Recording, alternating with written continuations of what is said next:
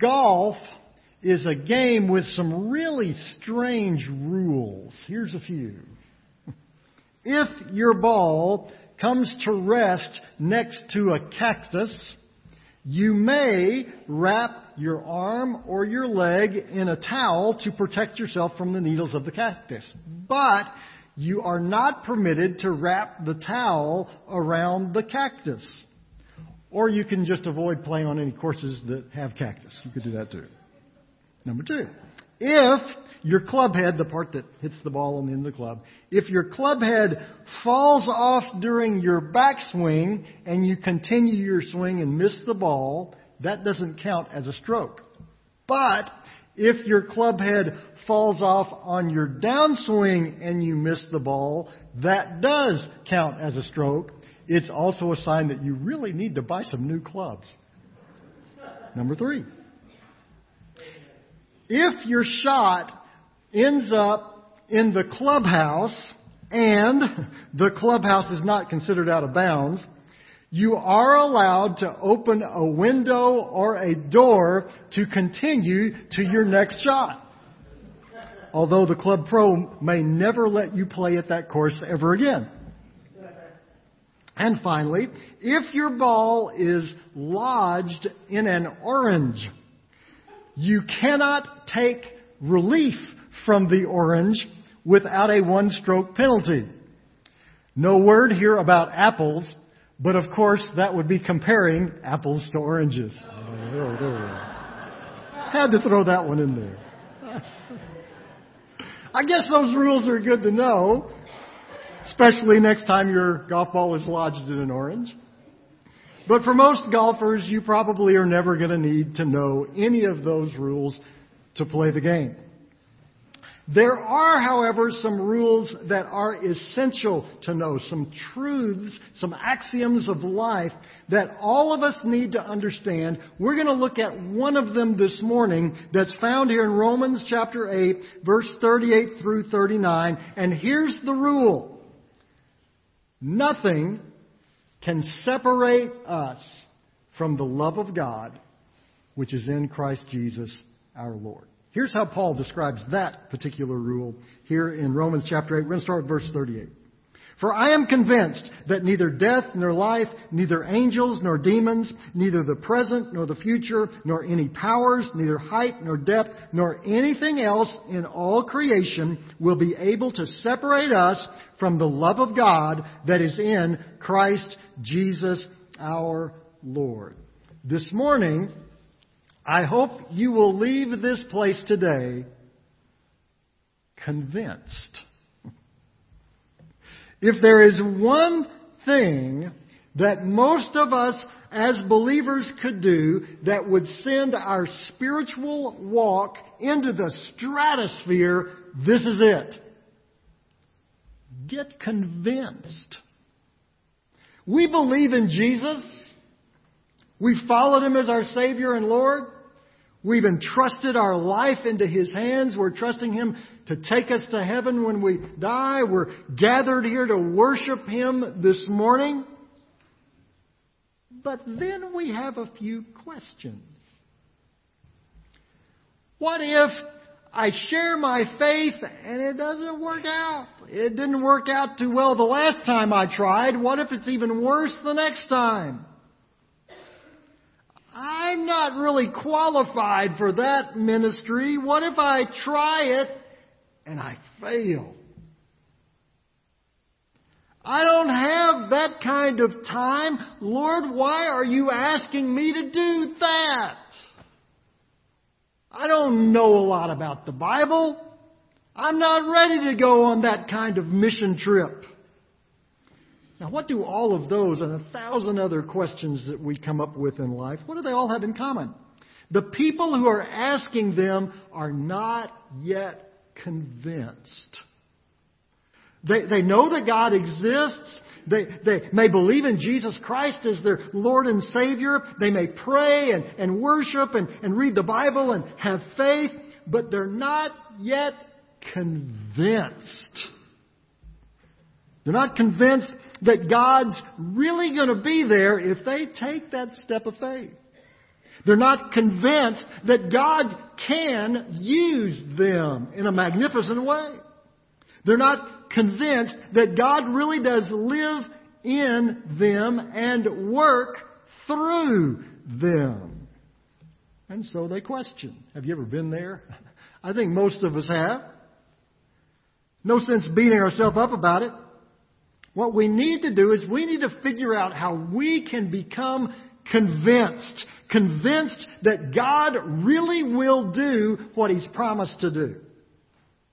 Convinced that we can walk in the power of Christ, not in our own power. Paul was convinced. That's how he starts verse 38. He writes, "For I am convinced." Now, in just a moment, we're going to look at what it was he was convinced about. But for right now, ask yourself, what would it take to convince me? What would I need to have in order to be convinced to take this next step in my spiritual walk that God is challenging me to take? What would it take for me to be convinced? Most of us need to be convinced when we're going to try something new. Someone offers us some sushi and we wonder, do I really want to put raw fish in my mouth? Someone invites us to a movie and we wonder, is that really worth $7 and 2 hours of my time? Someone invites us to a new restaurant and the immediate question is, well, how's the food there? If we're going to do something, especially if we're going to do something new, we really need to be convinced about it. So this morning, what would it take to convince you to take that next step of faith in your life? What would it take for you this morning to be convinced to actually step out on a limb and share your faith with that neighbor or that friend that God's been putting on your heart? What would it take for you to be convinced to actually become involved in that community ministry that God has been giving you a passion about? God's been placing it on your heart, but you've been wondering, well, how in the world could I ever do that? What would it take for you to be convinced that you can be involved in a consistent daily program of Bible study and prayer and worship? What would it take for you to be convinced that God really can save you? What would it take? Well, let's see what convinced Paul. He writes about it here in this verse we read a minute ago. I'm going to read it again. Listen to this. Paul says, "For I am convinced that neither death nor life, neither angels nor demons, neither present nor future, nor any powers, neither height nor depth, nor anything else in all creation will be able to separate us from the love of God that is in Christ Jesus our Lord." One thing convinced Paul: the love of God that is in Christ Jesus our Lord. And it was powerful motivation. Paul lists some heavy hitters, some things that we might think would somehow separate us from God. Death, life, angels, demons, present, future, power, height, depth, and in case he left anything else, he says, anything else in all creation.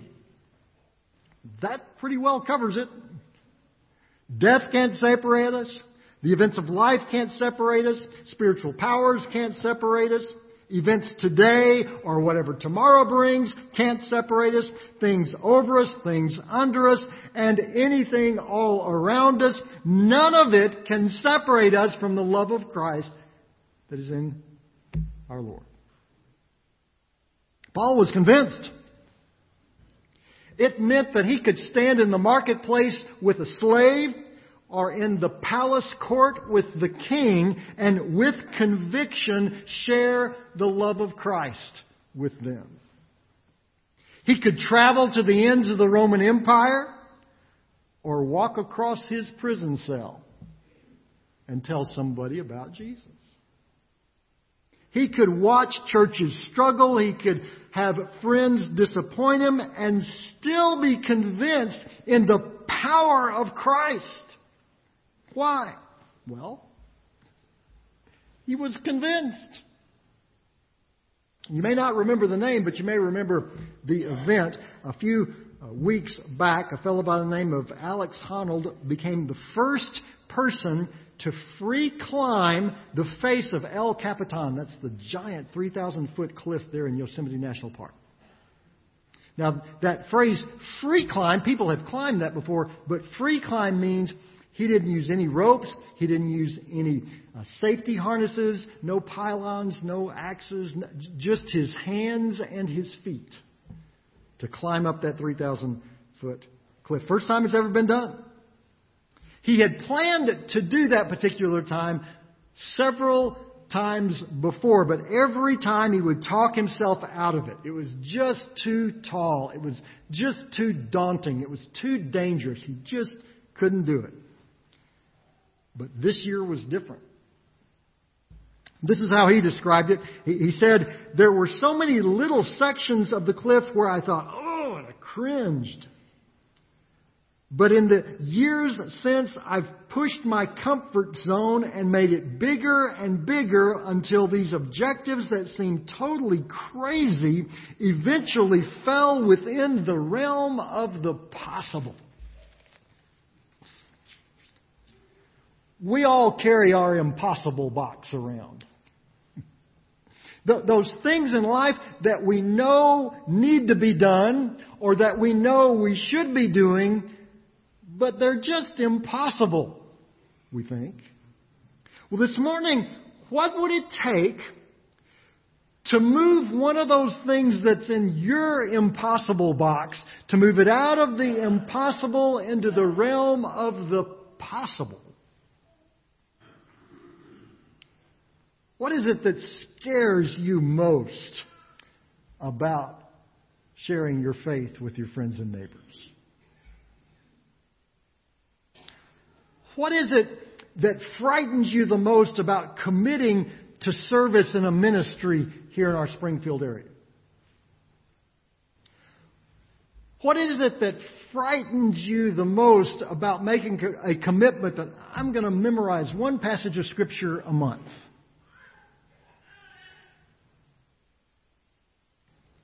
What is it that keeps that thing that you know God wants you to do?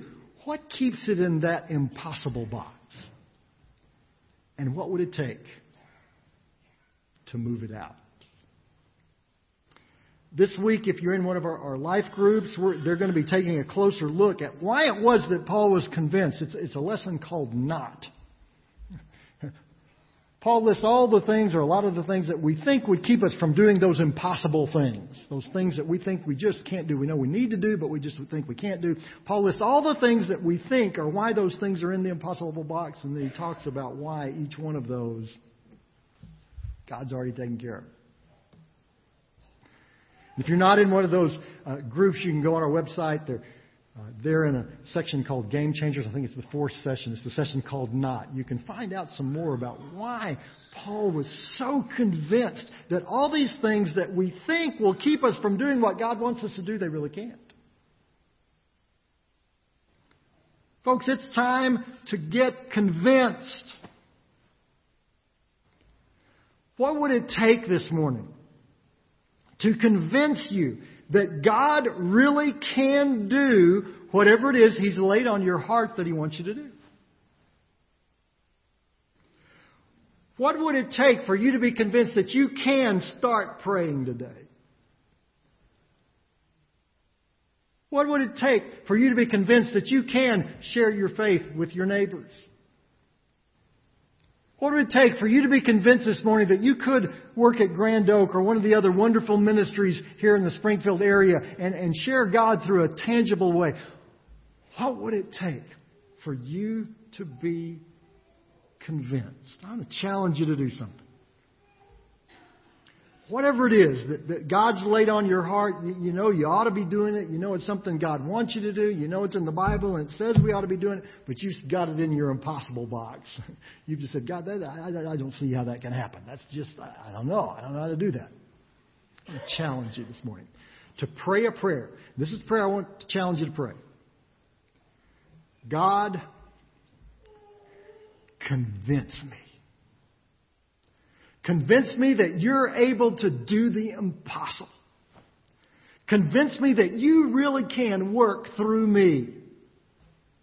Help me truly believe that what you've said in your word really is true, not just truth, it's true for me.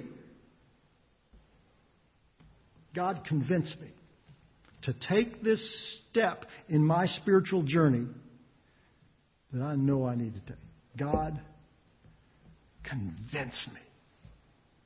Heavenly Father, that's what we want to pray this morning. That you would convince us.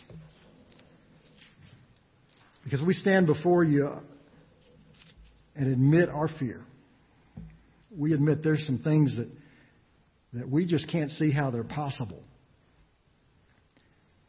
But God, nothing is impossible for you. And so, Lord, convince us this morning of whatever that might be, so that we might serve you. For it's in Jesus' name we pray. Amen.